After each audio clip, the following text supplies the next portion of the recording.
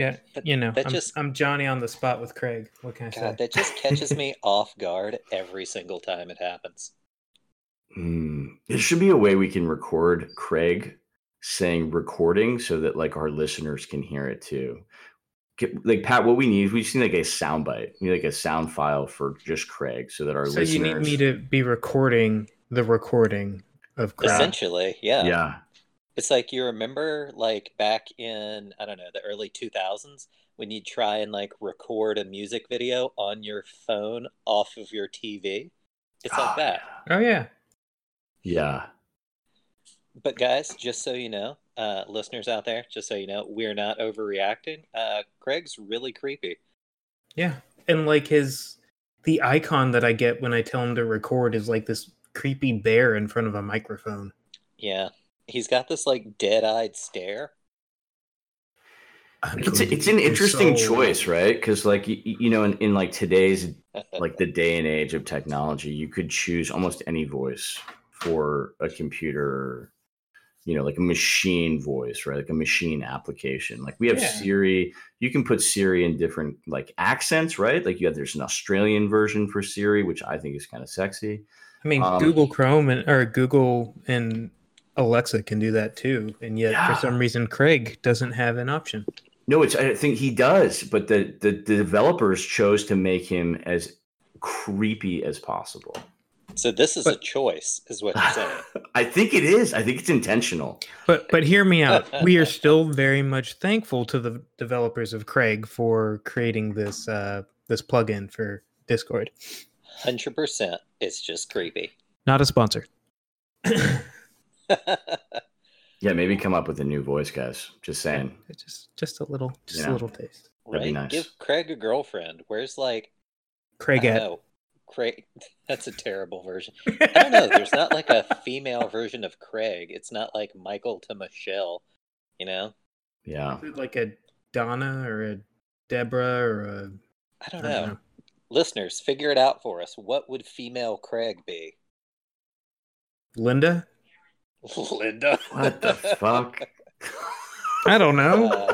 Linda. It's a real Linda's world out there. I saw something on Instagram or somewhere that said it was like a video saying no one is born a Linda. It just happens when you're 30. You're just created as a Linda.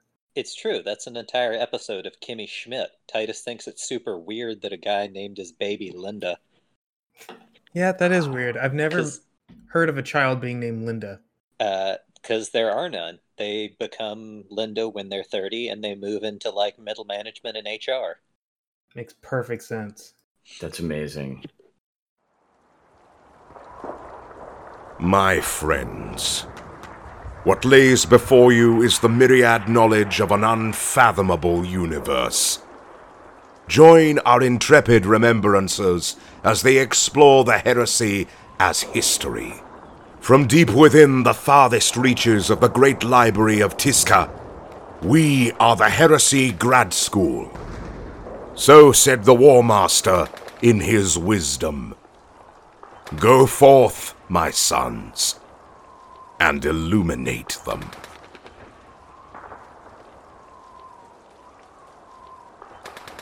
Well, hello listeners, and welcome back to another episode of Heresy Grad School. We're starting our coverage on the Sisterhood of Silence. Ooh. Definitely the Sisters of Silence, Patrick. Sorry, the Sisters of Silence. Spooky. He's very spooky. So guys, this is a great this is going to be a lot of fun. So we're gonna talk to you guys about the Sisters of Silence, but we're gonna do a little bit of housekeeping first to sort of give us some time to let you know where you should be going in your reading, what source material you need. This is like our syllabus episode, right? So, and then we're going to do a little bit of housekeeping. I need to do a little bit of housekeeping to clean up the very last episode we did on Paramar. So, thanks for listening, guys. I didn't catch that. Oh, that was weird. Random. Hey, Siri isn't part of this cast. Fucking random Siri going off. Okay, so what should we do first, Pat? Should we do some housekeeping, or should we talk about where we're going with the Sisters of Silence? Let's do some real quick housekeeping, and then we'll barge right into Sisters. I agree. All right. So the very last episode of Paramar, if you guys were listening, Pat actually mentioned that he didn't know what the strength of the Ordo Sinister was that deployed to Prospero, right? And so we put that out to you guys. Nobody came back. No worries. But we're going to go ahead and clean that up right now. So on page 22 of book 7, you will find the sort of deployment list of the censure host from Terra. Now, this is different than the deployment list from the censure host of the legions, right? This is just these are the forces that came from Terra, from the Segmentum Solar. So it does not include the legions. But at the very bottom of that list on page 22, the red call-out box, you will see that the Chamber Occidentalis of the Ordo Sinister, 5 Psi Titans of the Ordo Sinister, all Warlord Psi Titan machines. So I think it's a pretty safe assumption that all 5 of them deployed to the surface of Prospero for the burning and the censure of Prospero. And I think, Pat, we talked a little bit about this. Are there other classes of Psi Titan? Not that I can tell. And also, that seems an awful lot of anti-psyker power, considering how expensive these are as a resource to both build and maintain. So this was a full quarter of the strength of the Ordo Sinister. Yeah, that seems like. So there are 4. Yep. So there are 4 chambers. There are 4 fortress crypts built into Terra. We know that because of page 136, where we go into the Ordo Sinister lore a little bit more. We won't do that right here, but we know that there are 4 fortress crypts, which have about, 5 Titans each, all Warlord class. So we can surmise. It's not specifically stated. But we can surmise that there are 20 Warlord Psi Titans on Terra at any given time, unless they're deployed. So I think that's all I wanted to say on that bit of housekeeping. And I think we can move forward now into the syllabus episode. All right. Thanks, Dave. Cool. Yeah, so guys, this is really cool. This is the episode that our Patreon listeners or Patreon supporters voted on. So for those of you who are not on Patreon, we're doing this because the folks that support us have asked for it. So I think it's going to be really cool. I wanted to do this for a long time. I've wanted to get into the lore of the Astra Telepathica and the Anathema Psychana and the Sisters of Silence. So what I want to do now for this episode is just kind of tee it up, right? Just say where we're going and how long I think it's going to take us to get there. So a couple of resources you're going to want as we explore, the Sisters of Silence. Definitely book 7, Inferno, if you have access to that. We'll reference a lot from that. But there's some other sources that you're going to want as well. And there's some new things that are coming out on the Sisters of Silence that are pretty interesting. In this last White Dwarf, we actually got some lore that showed up in both fiction and rules from the Sisters of Silence, which is pretty cool. Seems kind of fortuitous in terms of timing.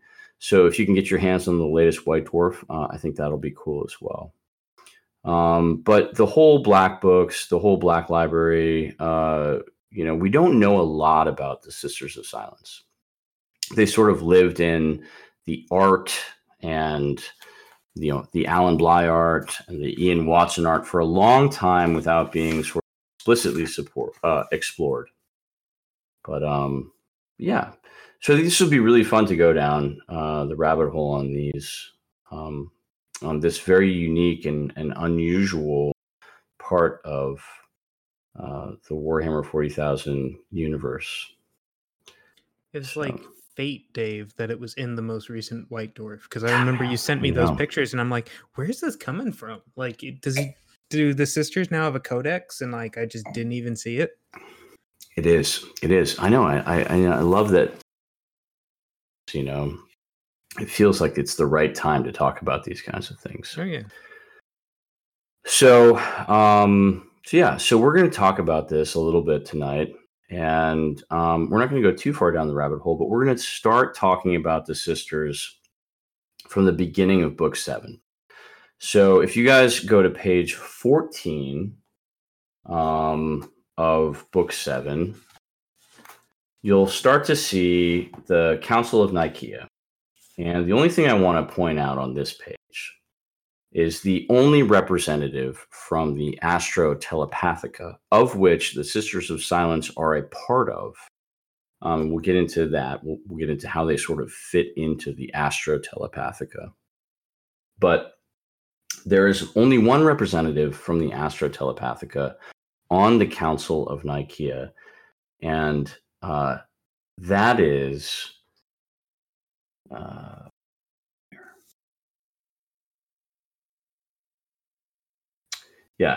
so about halfway down, the Oculix Magister Jalisco de Jericho Suerta. Not sure if I'm pronouncing that right, but I mean, it's the 31st millennium. I don't think anybody's going to really dock you on that. Not sure if the accent has survived, but so the interesting thing is they have expressed avowed neutrality, right? So we're talking about an order of psychers, sanctioned, of course, right? Astrotelepaths, sanctioned psychers, sanctioned by the emperor, and then you have this sort of discrete organization off to the side, which we'll talk about, the Sisters of Silence. But they're at the Council of Nicaea, and they're saying neither yay or nay. It's probably the most powerful psyker in the Imperium, which they must know, right? And they must have some idea of what the Thousand Sons and Magnus are capable of, but yet they're not throwing their lot in with, anyone who's specifically for or against, which is interesting, I think. When you look at the other sort of neutral sides, right? There aren't very many. So I thought that was interesting just to point that out. The next sort of opening lore I want to go to is page 16. Page 16 is this beautiful decree for censure. So this is the official decree of censure for the burning of, well, it's not the burning of Prospero, but the censure of Magnus and the censure of Prospero, right? Supposed to bring him back. But what I will say about this is if you look on the left-hand side, start at the top, you have the original sort of raptor, which I'm assuming is the custodes. And then you go down, not sure what that is. That's Seal. Pat, Jason, do you guys know what that is?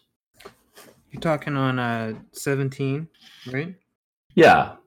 Yeah, so you got Thunder Warriors up at the top, or what look like Thunder Warriors. I know it's not. And then you got the Mechanicum over on the right. And then Pax Imperialis, so that's that would be like, that's not the Imperial Navy, that's militia, right? Yeah, I think that would be the like the Astra not the Astra Militarum, but the And then the bottom is Custode / the actual Emperor. And then you've got the Sisters, and then I'm not quite sure about the symbol with the squiggly marking on the left. Or you're talking about the one that's in the middle on the left side? It's in the middle on the left, yeah. So I'm not sure what that is. We'll have to go back on that. But I know the one on the bottom is the Silent Sisterhood. Yeah. The one on the right is what, Dave? It's like a hawk with its wings extended. So obviously one of these is sort of the High Lords, right? They're the War Council at this point. So they're the War Council because they haven't transitioned into the High Lords of Terra. So these are this is the council that's the guiding hand sort of the Great Crusade.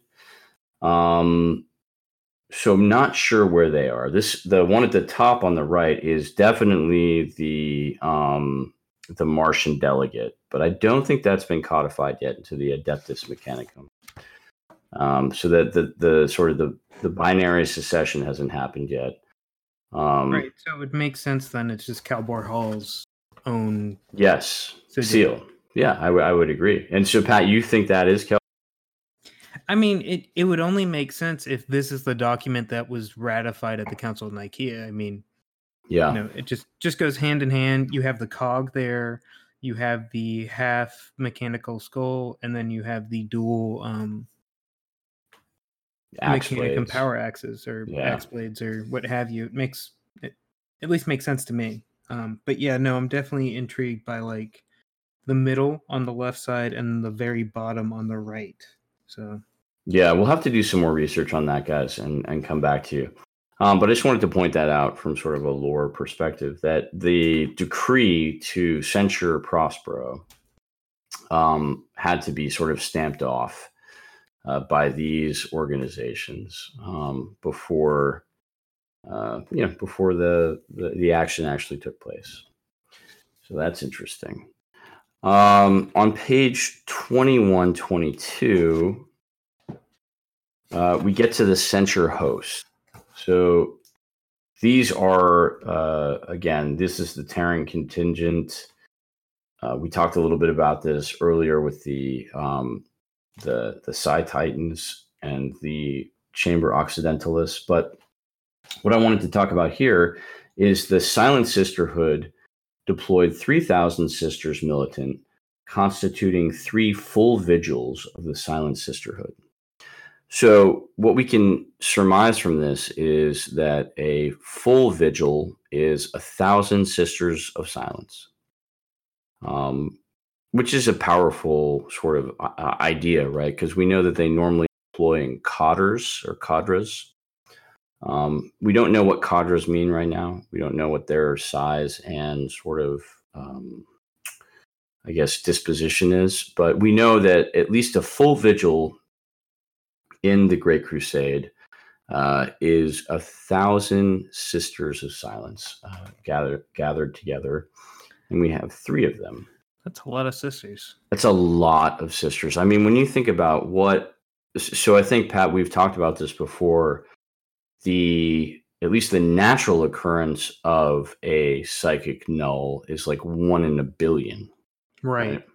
But 1,000 is like, I mean, 3,000. Like, let's do. Yeah. So yeah, we're talking about 300 billion people to just. That's. I mean, obviously not going to play out, but so the natural occurrence of psychers is very rare, or nulls is very rare. But so we've got a significant force dedicated to this censure host. Let's just say Magnus had a bit of a migraine that day. Yeah, we know. I mean, we know. Oh yeah, no, I mean we know, but like, just the magnitude of it is impressive. And then, like, you even look. I know we're not getting to Custodes in this episode per se, but 982 warriors. Yeah, were in the host. Like, that's a whole hell of a lot of Custodes. Actually, that's almost all of the Custodes, isn't it?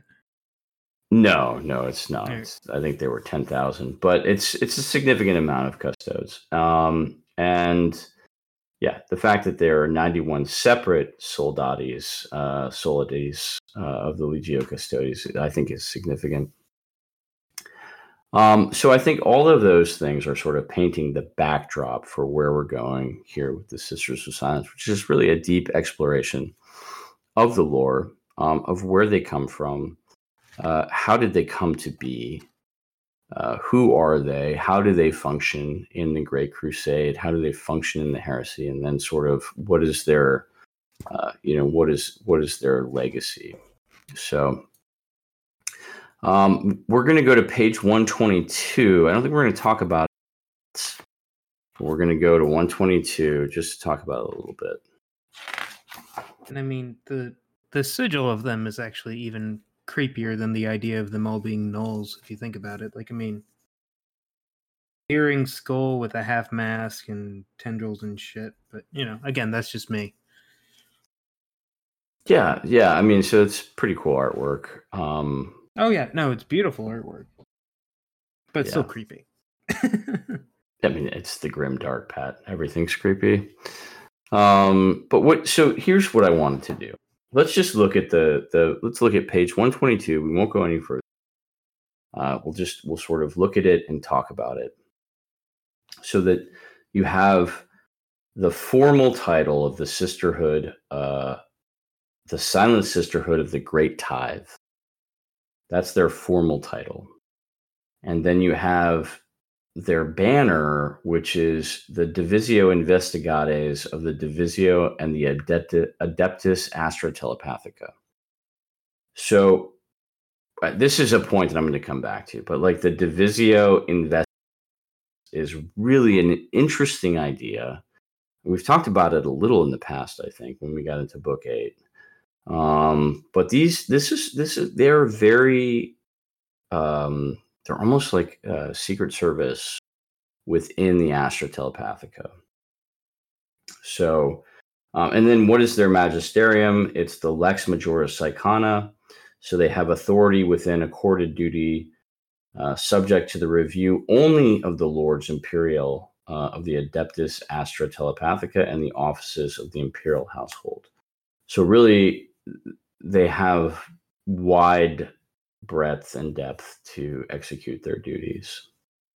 Some of their informal names are the Sisters of Silence, the Witch Seekers, the Pale Scourge, the Soulless Ones, the Null Maidens, the Irene, the Daughters of the Abyss. Their legal remit is wherever the shadow of the Emperor falls. And the domains, the places where they are the Somnus Citadel. We know that it's on Luna. That's their headquarters. The Magdan Orbital Construct, which is a place of anchorage for the Black Ships. Cold Alpha, Prison Fortress, Titan Orbit, Sol System. Star One, Silent Harbor, Tacent Astra. Those are code designations believed to be planetary systems within Segmentum Solar given over to the secure processing of the Tithe. Their locations are unknown or prohibited, probably both. So this is some of the lore that I really, really want to get into, and I've got some ideas. I think I know where Star One is. I'll make that case. Yeah, I'll make that case in a later episode, but I think I know where Star One is. See, I never thought that the Silent Sisterhood would have so much. I mean, I guess to make it simple, property.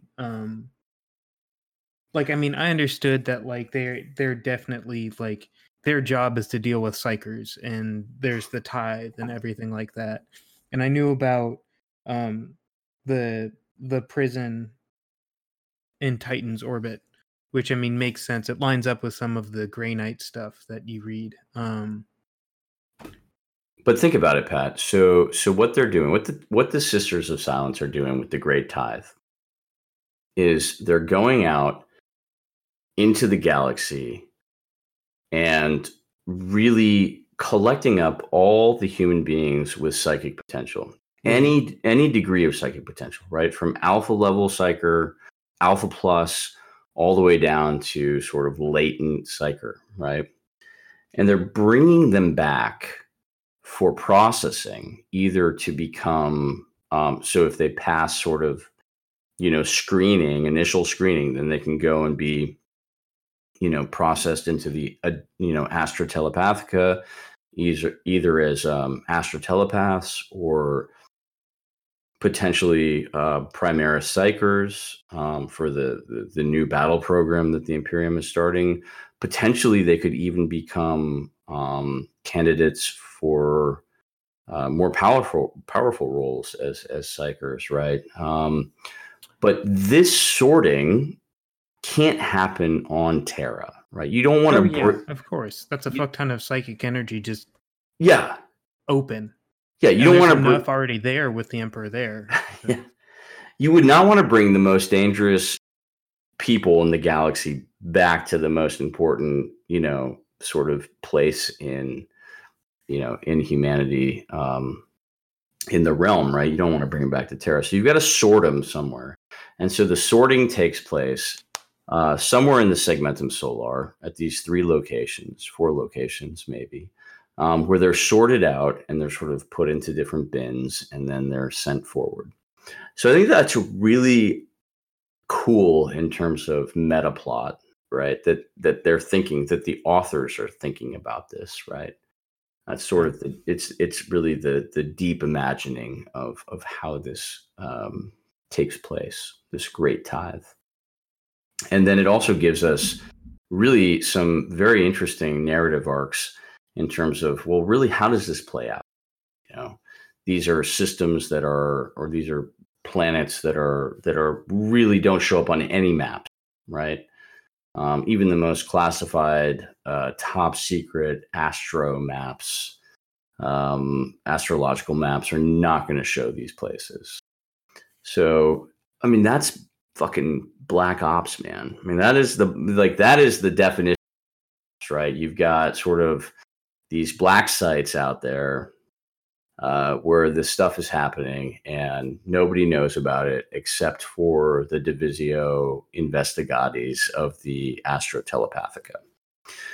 So I just wanted to sort of be maybe a little more explicit about that than I need to, because I think when people think about the Astro Telepathica, they're thinking, oh yeah, these guys are like, the laymen of the Imperium. They're just pushing paper, they're passing messages, they're the astral choir that's out there at the relay station. But like, no, man, there's like a secret arm of these guys that's out there doing work. So, and I mean, in the grand scheme of things, also those guys are quite fearful of the secret arm of their organization. I mean, if you're a psyker and a black ship shows up on your world, you better hope you've been crossing your I's and dotting your T's or having the correct nervous psychic dream interpretation. Yeah, I mean, it's interesting. I'm not even sure that most of the Imperium would know at this point, what a black ship would mean. It would certainly be only the high level, sort of Imperium. And I mean, whether they would see it, to be honest with you, if you think about it, they talk about how much stealth technology that they use. And, it could just be there, zap some sisters down to the surface, they pick up some psychers, and then they disappear. Yeah, no, I mean, I absolutely. I mean, that's what they do. And, and it's interesting when you sort of peel back, I think the curtain on this. What is the Emperor most fearful of? Right. And the Emperor is most fearful of chaos, right? These entities that exist outside of our understanding, but not his, right? So he understands what they are. He understands how they can get in. He also, we know, wants to shepherd humanity into the webway and create sort of this safe environment for human beings to become psychically ascendant. This plays it nicely to where we are right now in M42, right, with sort of psychic awakening. It's taken 10,000 years, but we'll see where this goes. So he's most fearful of these latent psychers out there in the galaxy. And I think this was a huge impetus for the Emperor to begin the Unification Wars and the Great Crusade. I mean, you have to ask yourself from the deep lore perspective, why did the Emperor wait until M29 to start the Unification Wars? Why did the Emperor wait until humanity was at the brink of species extinction? What was the impetus? What was the reason driving? And we don't know, but we can sort of surmise that it was it was this emergence of psychic awakening. That these psychers were becoming even more prevalent than they were during Old Night. And he wanted control of that. He wanted control of the psychers in the human psychers in the galaxy. And this was really the impetus for the Great Crusade, that it wasn't just to unite humanity against the Xenos threat. It wasn't just to unite humanity into some sort of fascist totalitarian rule, but it was the Emperor with his foresight saying, we got to go police these people up, and we got to go get them, bring them home, sort them, take the dangerous ones out. And obviously it's control, right? So I think that's really interesting. And I think that's sort of where the Sisters of Silence, that's where the narrative arc is going to take us. So very cool, Dave. Yeah. And go ahead. Sorry. No, we'll explore some Easter eggs, because there that I just found a lot of them. Yeah, there really are, and so, should I give you guys just one? Oh, give him a little taste, Dave. Give him a little taste. All right. Give him a little bit of that razzle dazzle. All right. So we'll wait for Jason to come back and read us sort of the first couple of pages. But on page 125, you have the mention of. So page 125, you have at the very top the foundation of the Divisio Investigates. I promised you guys I would come back to this. So let's come back to this right now. As surprising as it may be, evidence suggests, at least upon the surface, that the Silent Sisterhood as it now stands was not part of the initial pattern of the Imperium's forces laid down by the Master of Mankind. There are those, however, who contest this and claim that what became the Silent Sisterhood long dwelt in the shadows awaiting their time. It is doubtless true, regardless of this, that a number of so-called untouchables did serve under the banners of unification, but evidence suggests that, understandably, perhaps they did so at a remove both from the Emperor himself and his aide and minister, Malcador, the vizier to the Lord of Lightning, the both of them being psychers of prodigious strength, with he who was to be emperor, the greatest psycher humanity has ever known. These soulless servants were, according to such rumors that persist from those times, in the nature of covert agents and assassins, and few in number, rather than a distinct militant order. In fact, the only analog ancient Terran history for the Sisters of Silence, as they are now known, can be found in the Akashic records of an entirely different age and hue. The darkly famed Hollow Ones, who served the unspeakable king, himself by some legends a psychic null in the terrible lost centuries of Terra's age of strife before the coming of the Emperor. Okay. So, right? So when I read that, that's a lot. I got chills. Unpack right there. A lot to unpack. Here's what I want you guys to is go find out whatever you can about the unspeakable king, because we'll come back to him. And that right there, guys, is an Easter egg that I stumbled on. That is the rabbit hole is deep. So very cool. The Unspeakable King. He's part of this whole story arc of the Sisters of Silence from the very beginning. So we'll come back to that. Go find them, listeners. That's your homework assignment for this episode of Heresy Grad School. Whew, smooth transition. Jason, what are we calling your episode? Like Lost Lore, Lost Rules? I have no idea. That's a good question. I feel The like shit you should know by Jason. I mean, if you guys are going to make me keep doing it, it does need a catchy title. Other than just da-da-da, use rules right. No. Yeah, it definitely needs a good title. Yeah. We'll work on that.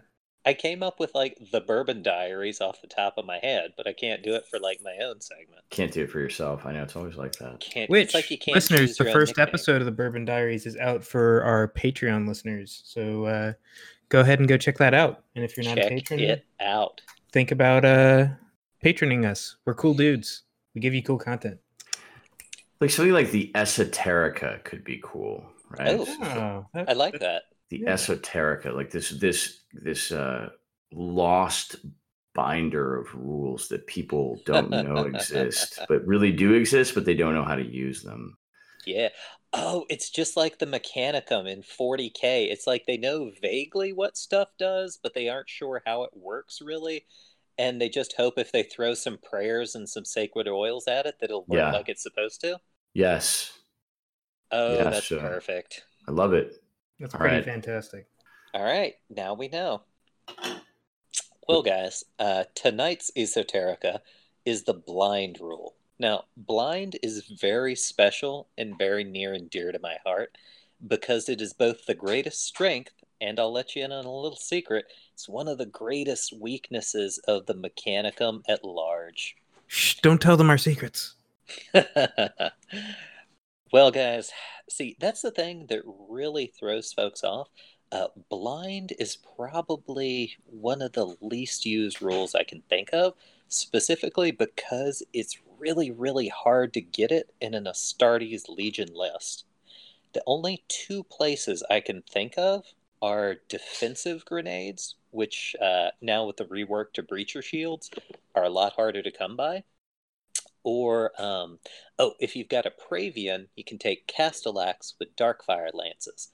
And I'm sure there's like one or two others I'm missing. There's the Raven Guard, their special Storm Eagle, has blind missiles instead of the normal missile pods. But it's hard to come by. So blind is a really simple rule, but it's spectacular in its application. It ruins everyone's day, by the way. Sorry to interject. Oh, no worries. Yeah, Pat's right. It ruins everybody's day like a third of the time, and it's great. So, blind. Very, very simple. It's an initiative test, which is your statistic or under on a d6 roll to pass. And if your initiative test is failed, all models in the unit are reduced to weapon skill and ballistic skill 1 until the end of their next turn. So, a couple of things about that. It's a single test per phase, regardless of how many hits are taken from a blind weapon. Now, that's important too, is it's hits. It's not like pinning, which has to cause a casualty for a leadership check to happen. You only have to hit a unit with a blind weapon for it to force a blind check. And this is terrific because it's essentially a 1 in 3 chance of making a unit of Astartes useless for a turn. Same deal, it's a 1 in 6 chance for making a unit of Custodians useless for a turn.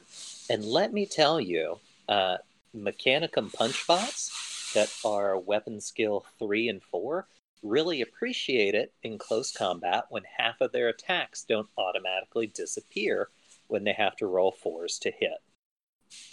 So, in addition, besides close combat, it's the obvious, bonus of everything but template weapons are now pretty god-awful inaccurate.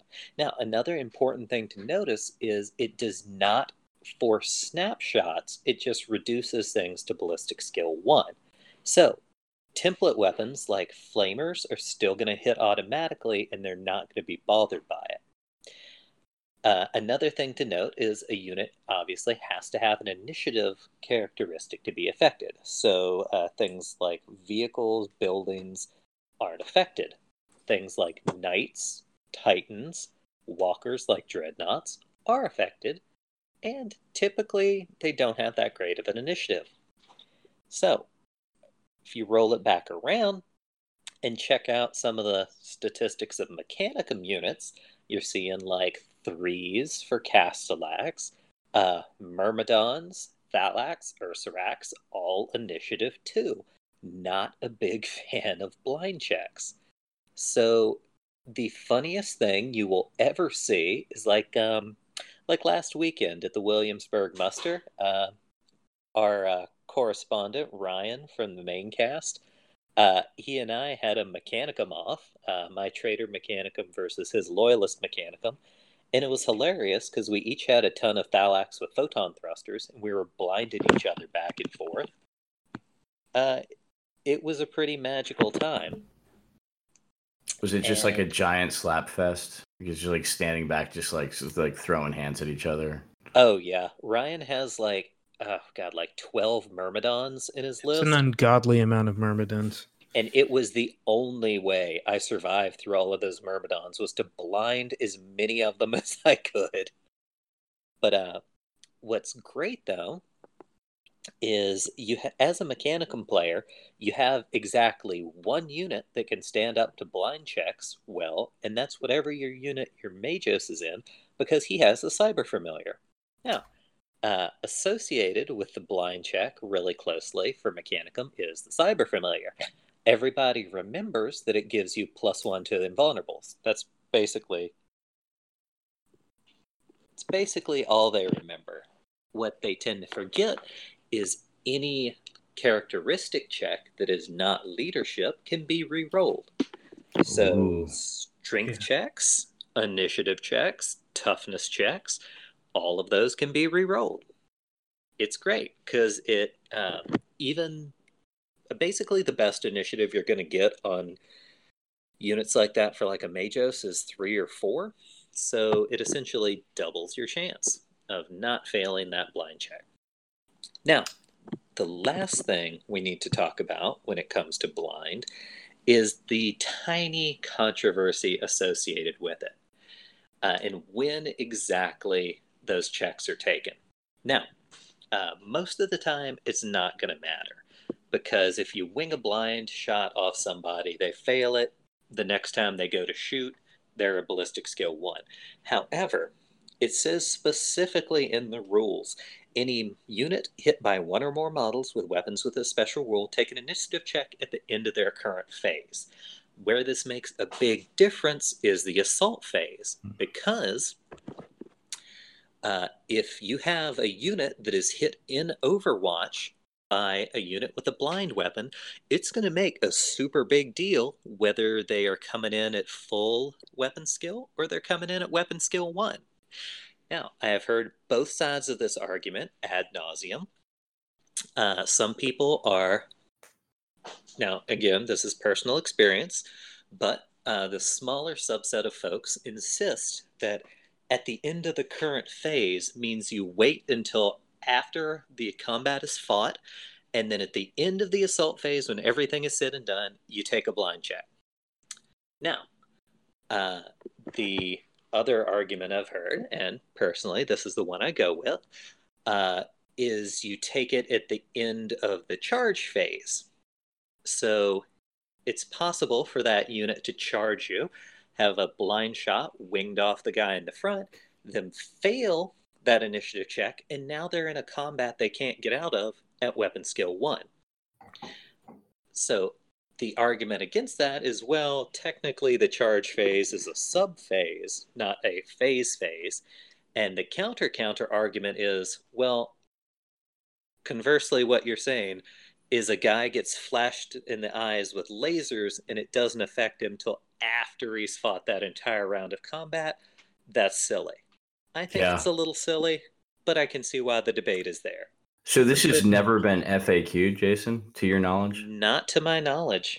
So all of 7th edition and all of Age of Darkness rules. This has never been FAQ'd. Interestingly, back in 6th edition, where this version of Blind, I think, is where it got started, it was every single hit with a weapon with Blind. So if you had, I don't know, I don't know how you'd get a squad of guys with blind weapons, but say you winged 6 shots off with blind off a single model. That squad hit by 6 blind weapons has to take 6 blind checks. But it doesn't work that way now. No, in 7th they changed it to say any unit hit by 1 or more models with weapons with a special rule. Oh, yeah. So it's just 1 per turn. It's more streamlined, but at the same time, it's all your eggs in one basket. Because if you fail that check, all of your guys are basically blind. Yeah, that's interesting. So I think what we need to do, listeners, help us out with this, right? Write Forge World, write the rules team, Neil and Anush, and I always forget. Is it Emily? I think it is. But write the rules team at Forge World and ask the question, when is this supposed to take effect? I can see both sides of the argument. But yeah, no, that's good. I think, Jason, I'm leaning towards the way you would play it. If you get it off in Overwatch, which is obviously harder to do in the shooting phase, it should take effect immediately. You failed the check. You're now in combat. So you should suffer the penalty for that. Now, yeah. That doing stuff like that, that like an Astarte squad being stuck in combat that's now at weapon skill 1, is why the Photon Gauntlet is my absolute favorite piece of war gear, second only to the Machinator Array. Oh, yeah. Yeah. Because it's 2 shots at, I think, like range 12 inch, strength 5, AP 2 with blind. And it's amazing because you get 2 chances for that 6. It doesn't even matter if it kills a guy. That's secondary. What's great is that blind check. Oh, so let's say that this rule really starts to sort of proliferate throughout the community, right? Let's say people start to really use it to its full effect and it becomes like powerful, right? In the meta. What can you do against it? So you can put somebody in a unit that has a higher initiative. So in Mechanicum, what's the highest initiative sort of support character you can put in a unit? Well, that's where you kind of run into problems because there are not many. Right. Magi tend to top out at 3. I think the Archmagos Prime is at 4. The real protection from the Mechanicum independent character is that Cyber Familiar that gives you a reroll. Which is like, what, 10 points, Jason? Yeah, like 10, 15. Okay. It's a piece of war gear that you can put on your guy. Yeah, no, that's really powerful. And I think, again, people forget that it gives you that reroll for characteristic tests. Yeah, strength and toughness checks are there too. Like, I don't know, strength checks for grav weapons. That's a deal. Wow. Psychic tests, right? Oh, yeah, there are a couple of psychic powers that force toughness checks, like hemorrhage. Things like that. That's a good one. Badass. Yeah. But for Astartes, it's kind of the same deal. There's nothing you can do to absolutely get rid of it. The risk of failing that blind check. Well, I guess unless you're Perturabo, because his armor just makes him flat immune to blind and concussive. But that's the only instance I can think of.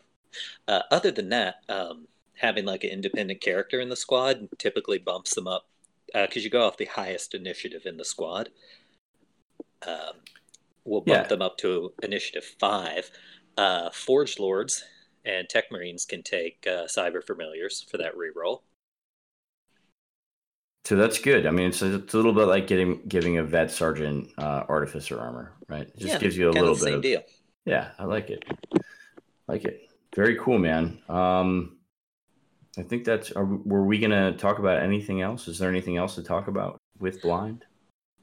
I think that's the length and breadth of it, but honestly, always buy photon thrusters. That's all I gotta say. God, I got photon thrusters, like and you get photon lance gauntlets.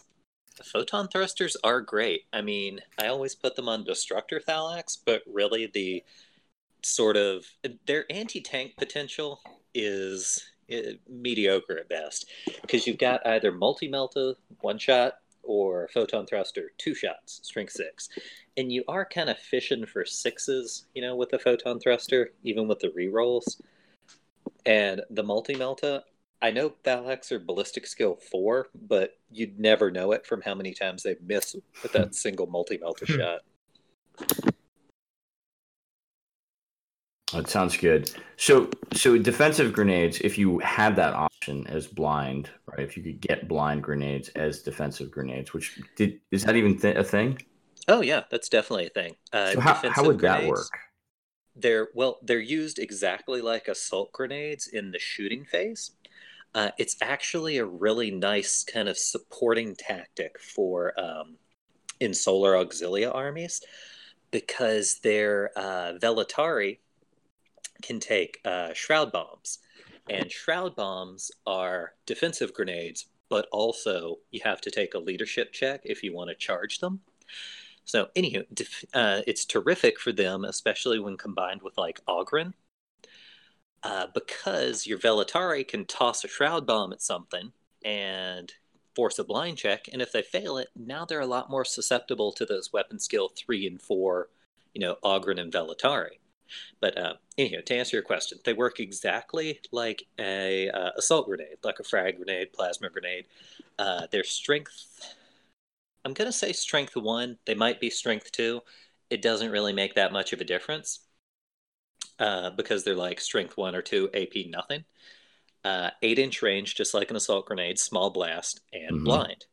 So as long as you hit a single model in the enemy squad with that small blast template, it forces that initiative check. So you would only technically have to declare, and this is in the shooting phase. Yes. So before you're going to get charged. Yes. You hope you can move up within range of the unit that you expect will charge you, right? So there's some hypotheticals here. But you do it, you get there, you throw your grenade. So I think for Solar Auxilia, man, I think you have to be within 6 inches. So you're pretty close. You throw your grenade, but it's a small blast. As long as one guy hits with that, the whole unit's taking a blind check. Correct. And it doesn't matter how many other guys chuck a grenade, because you're only going to take one blind check or one shroud check. Yes. Okay, so the tactic here is if you're playing Solar Auxilia, Velatari, and like maybe Power Axe guys, right? Yeah, that's how I use them. Yeah, right, exactly. You never see these guys on the table because I think it's hard for people to figure out how to use them. So you move them up, you throw the blind grenade, you get them, and then when the next turn, if they choose to charge in, right, because now they know they're blind. So if they still choose to charge in, then they're weapon skill 1, ballistic skill 1. But anyway, you've bought yourself a turn of essentially not getting shot or getting They're charged. a little... I kind of ironically, because they're supposed to be defensive grenades, I use them less in that defensive role because, I mean, like you described, it's kind of hard with a short range to use them like that. I'd use them a little more offensively. Yeah. I'd have a squad of Power Axe Velatari and a squad of the Oghren Char Knights in the, what's the big Gatling gun tank? The Stormlord? Stormlord, yep. Yeah, with a good transport capacity.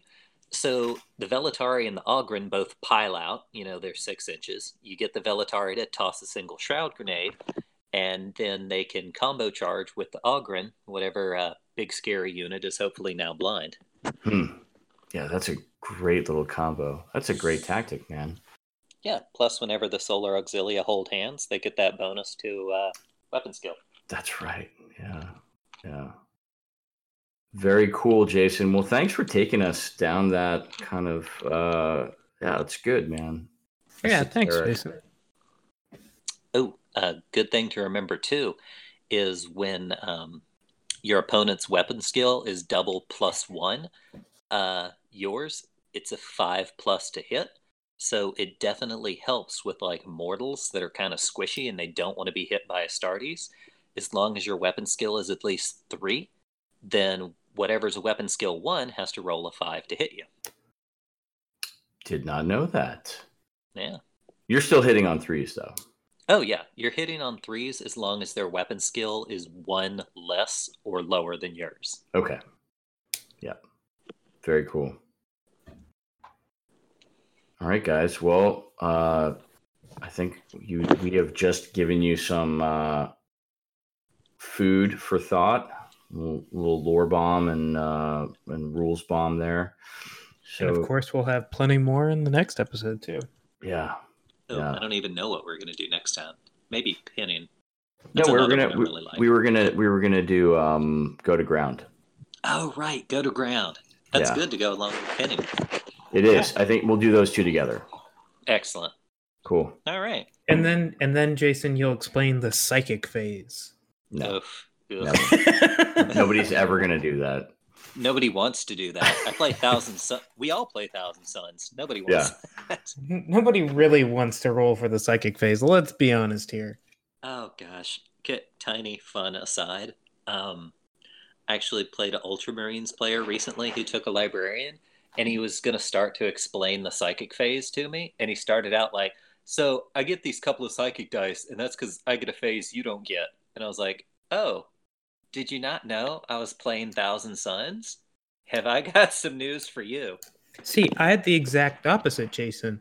I played a Thousand Suns player who hated the psychic phase, so never used any of his psychic powers. I mean, they can't all be winners. I mean, he had Enfeeble and like a couple other decent ones. Like I don't know, dude. Enfeeble is one of the best psychic powers in the biomancy tree. Like, don't get me wrong.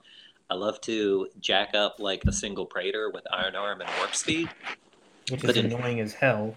Enfeeble is where it's at, especially as a support when my Thousand Suns are allies and my Mechanicum are my main army, because I have red grenades all over the place too. It's a good times. Good times. Yeah, it's good times for you. I mean, yeah. Playing Jason, guys, is like, honestly, it's like playing like varsity. It's like JV going into varsity, man. or like maybe it's like middle school. It's like middle school going into a varsity game. Like, you just like don't even fucking know these rules exist, and Jason's pulling them out. It's so nice about it. All right, so I guess that's the end of the episode, guys. Jason had to duck out a little early, but I'm super happy he got to explain to us how blind works. Yeah, because it's fantastic, and if you're a Mechanicum player, use that shit because it annoys everybody else.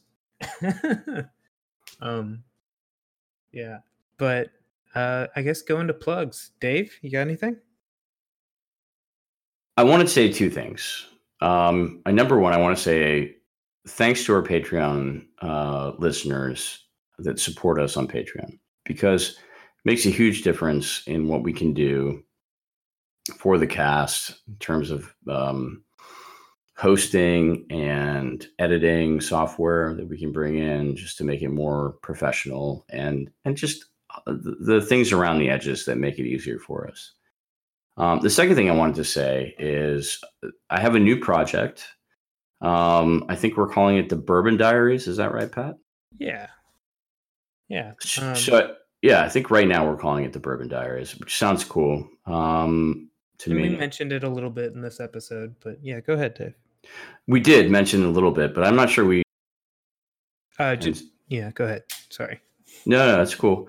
So what it is I'm going to be reading the essays from the Black Library authors that are collected in sort of the limited edition Black Library books. So like when a limited edition Black Library book comes out, let's say it's Aaron Dembski Bowden and it's Talons of Horus. There's usually an author's foreword or an author's afterword or some type of author's note at the beginning. And it can be anything from, sort of their idea of what the meta plot is in that book, their character development and arc, or sort of the larger setting in Cosmos. But I find them really powerful. I think they're look behind the curtain of the Warhammer 40,000 universe from the people that are really they're filling it in if they're not creating it. They're shining light into the dark places. And so I find that very intriguing and very that with you guys. And so it's usually no more than 10 or 15 minutes. It's me introducing the context and then me reading the essay. And so that's all it is, guys. And if that's something that sounds interesting to you, just become a patron or Patreon. And then we have a pretty low level tier for that, don't we, Pat? Yeah, I mean, I'm pretty sure it's like less than $5 or less, right? Yeah, I don't. So $5 or less will get you in. It'll get you into the door, and so then you'll get access to that stuff. Eventually, we might put it on to the main cast, or we might release it. I'm not even sure there's that much interest in it. So if that's something you're interested in, this is a way that you can tell us that, hey, you think that's cool and you want to do that, because some of those limited editions are ridiculously expensive. And they go so fast, and it's a shame. Yeah. I mean, I make an effort to go. And so this is, I think Games Workshop should share those with a broader audience. They should do a collected essays, but maybe they will, maybe they won't. We can only hope, Yeah. So that's what I wanted to show. And Pat, we have the first one up, right? I do believe the first one is up. Yes. Yeah, I think that I was gonna do the same thing. I was just gonna plug Patreon, and listeners, feel free to tell us if we're shoveling this way too hard down your throat. Perfectly understandable. We're just real excited. Because it definitely helps, because it changes from. I mean, it doesn't necessarily make this a job, but again, it helps us in like improving our content, improving our recording software. Yes, we're on Craig right now, but Craig's doing pretty well. But yeah, so, and we're gonna keep on doing a lot of these listeners choose what we do type of series. I mean, Sisters of Silence is a big topic. We're talking maybe 3, maybe 4 episodes, probably, Dave, right? So at least. So as a patron, you get first access to that, and then it goes out to everybody else. But you guys decided, so we want to give you that chance to listen to it first. And we're excited about that. The only other thing I'd like to plug is that Pabst Blue Ribbon is actually delicious if you get it almost frozen. So that's all I got. That Cool. was my drink of choice this evening. So there you go. You're drinking frozen Pabst Blue Ribbon? Close to frozen, where it's like just perfectly crisp, and that's the only way it's palatable. Otherwise, it's just piss water. It's just slushy. Yeah. It's crazy. Yeah, I'm all out of single malt right now, so it's a sad day in the O'Hare house. Yeah, it really is, man. You go from single malt to it's a hard transition, man. I mean, I got to finish all the beer and shit that I brought back from Nova. That's what I'm working on right now. Wow. That would have been gone in like a week at my house. Bring it over next time, Pat. I'll help you out. All right. Yeah, sounds like a plan. But I think that's it for us, listeners. I think so. Yeah, we hope you all enjoyed. And again, this has been Heresy Grad School signing out. Bye, guys. See ya. And for poor Jason, fuck off, Craig.